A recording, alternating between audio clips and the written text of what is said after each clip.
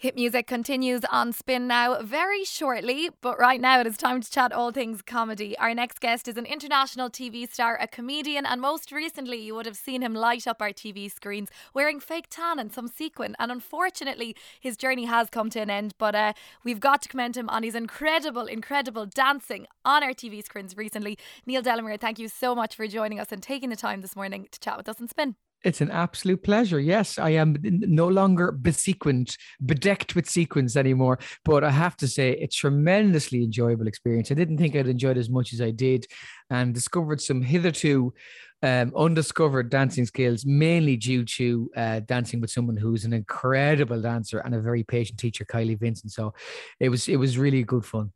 I was sickened for you because you were actually very good and you'd been getting good scores as well. So, like, is part of you a bit raging that it's all over? Yeah, absolutely would have loved to have done a couple of more dances. I had my eye on a couple of dances. I had my eye on the tango, which was going to be next. Because in my head, if somebody said to you, what's the ballroom dancing? It's Scent of a Woman. It's Al Pacino in that scene where he does a bit of dancing, and it's the tango. And then there was jive, hopefully. And I would have loved to have learned a jive because my parents used to jive when they met in the 50s and the 60s. So another couple of weeks would have been lovely. We were surprised because we did really well. I mean, I don't know. Kylie's an extraordinary dancer.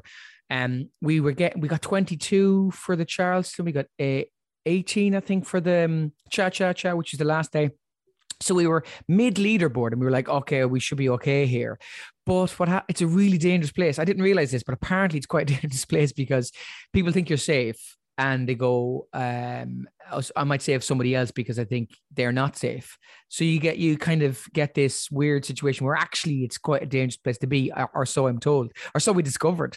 So yeah, I would have loved to have done a couple of more weeks, but I don't know how much longer we would have lasted than that. There's some extraordinary dancers in it, but it was really great fun to do because you're so nervous. People would say to you, "Oh, you'll be grand. You do gigs in front of thousands of people."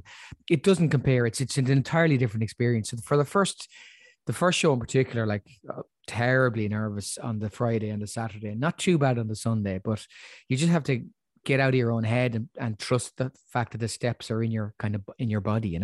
Yeah, for sure. Firstly, I love how you're low-key blaming the voters there. You're like, sound, if you actually voted, I'd still be there. That's sickening. But that's not even low-key blaming the voters. That's fully blaming the voters. We did our job. We were entirely safe.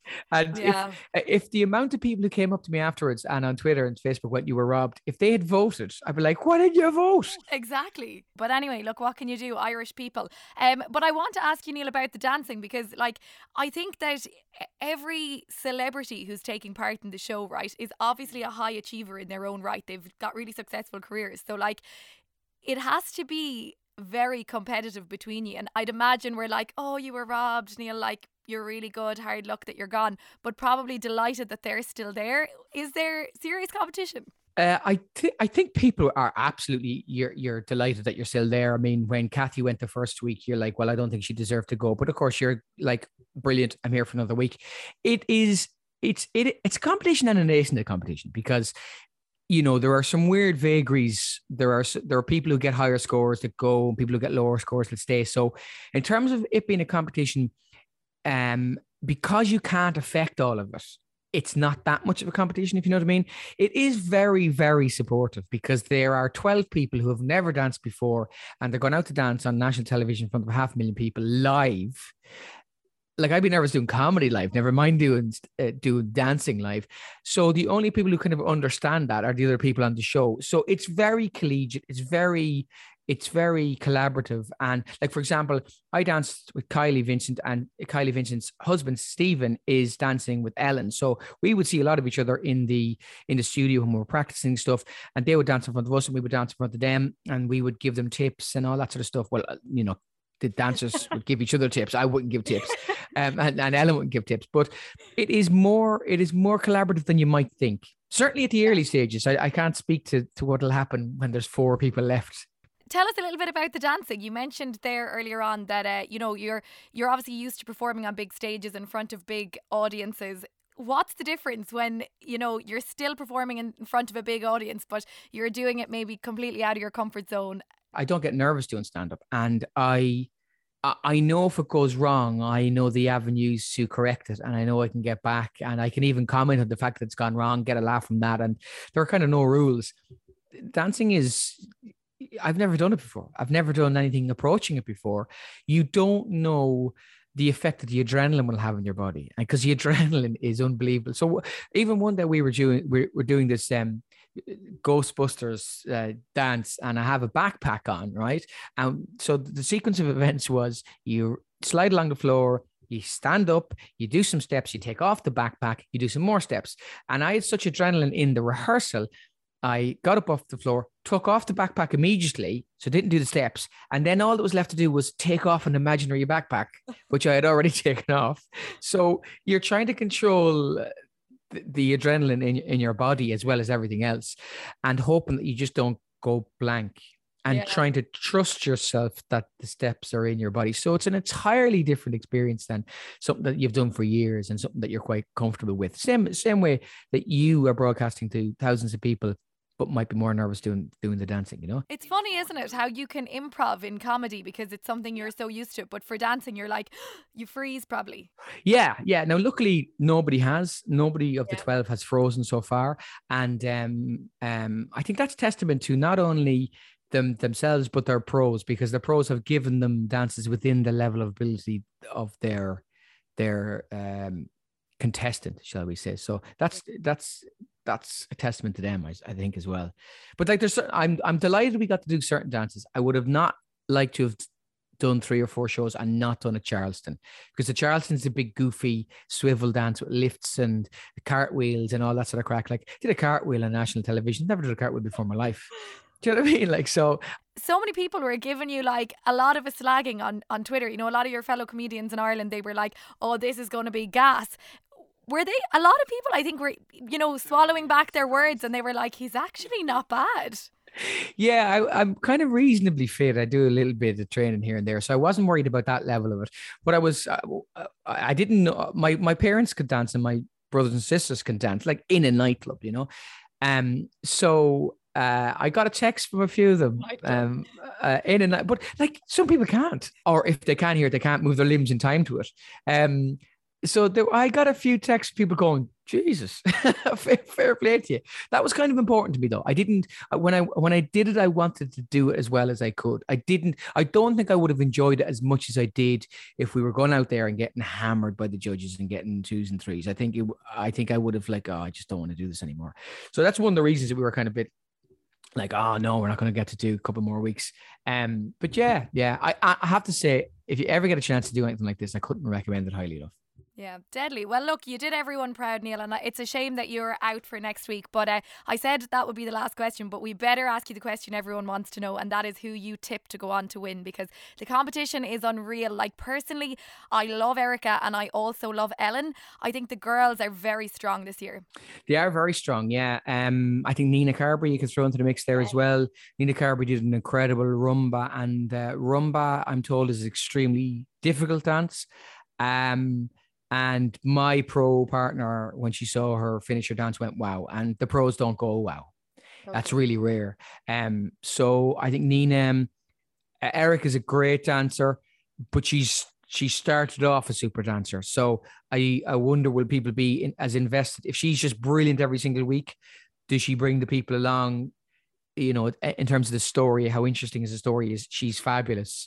She's, you know, extremely charismatic. She's mesmeric to watch, but Nina might be a more interesting story for people to go. She can do these dances amazingly well. I was surprised. She's a lovely human being. She's her balance is incredible. So I don't know. She could be a dark horse, you know, Nina.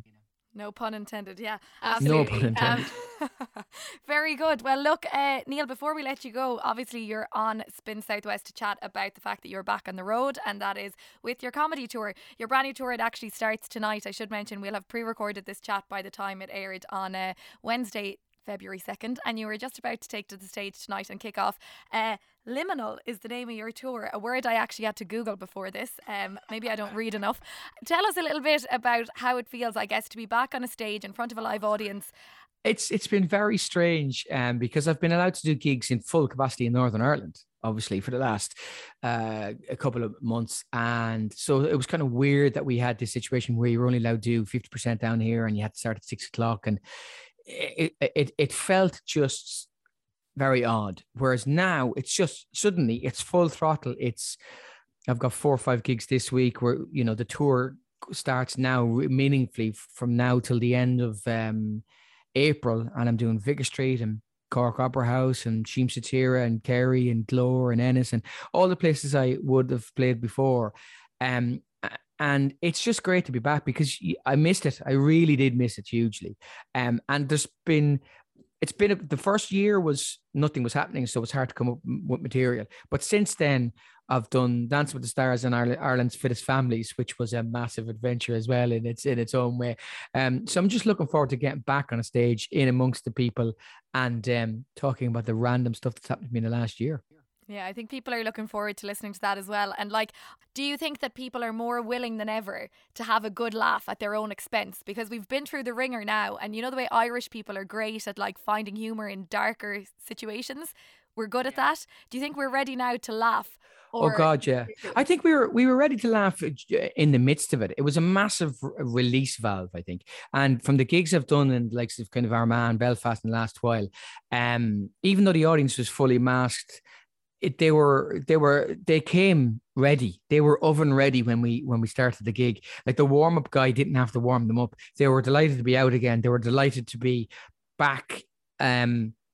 Participating in life like it was before the pandemic. So hopefully we'll get the benefit of that until the natural begrudgery and cynicism of Irish people kicks in again in about May, just when my tour starts to end. That'll be fine.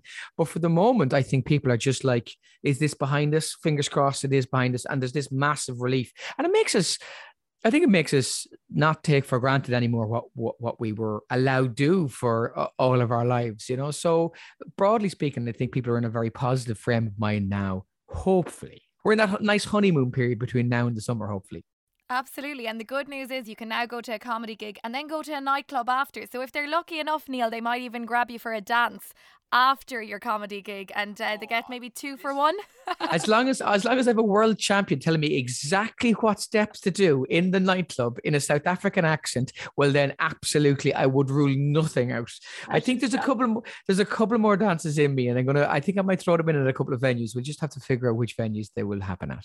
There you go. Well, hopefully at the venue that you'll be watching Neil Delamere live on the stage. You can check out tickets at neildelamere.com. He is playing Ennis on February 25th, Laois March 11th, and then down to Kerry, Sheem Satira on March 12th. Neil Delamere, thank you so much for taking the time to chat with us on Cinside West. I'm so sorry. Very good. I'm actually frankly disappointed it didn't come in earlier. I know, I was saving it for the end, the piece de la resistance. Thank you so much, and the very best of luck with your tour, Liminal. Thanks, Louise.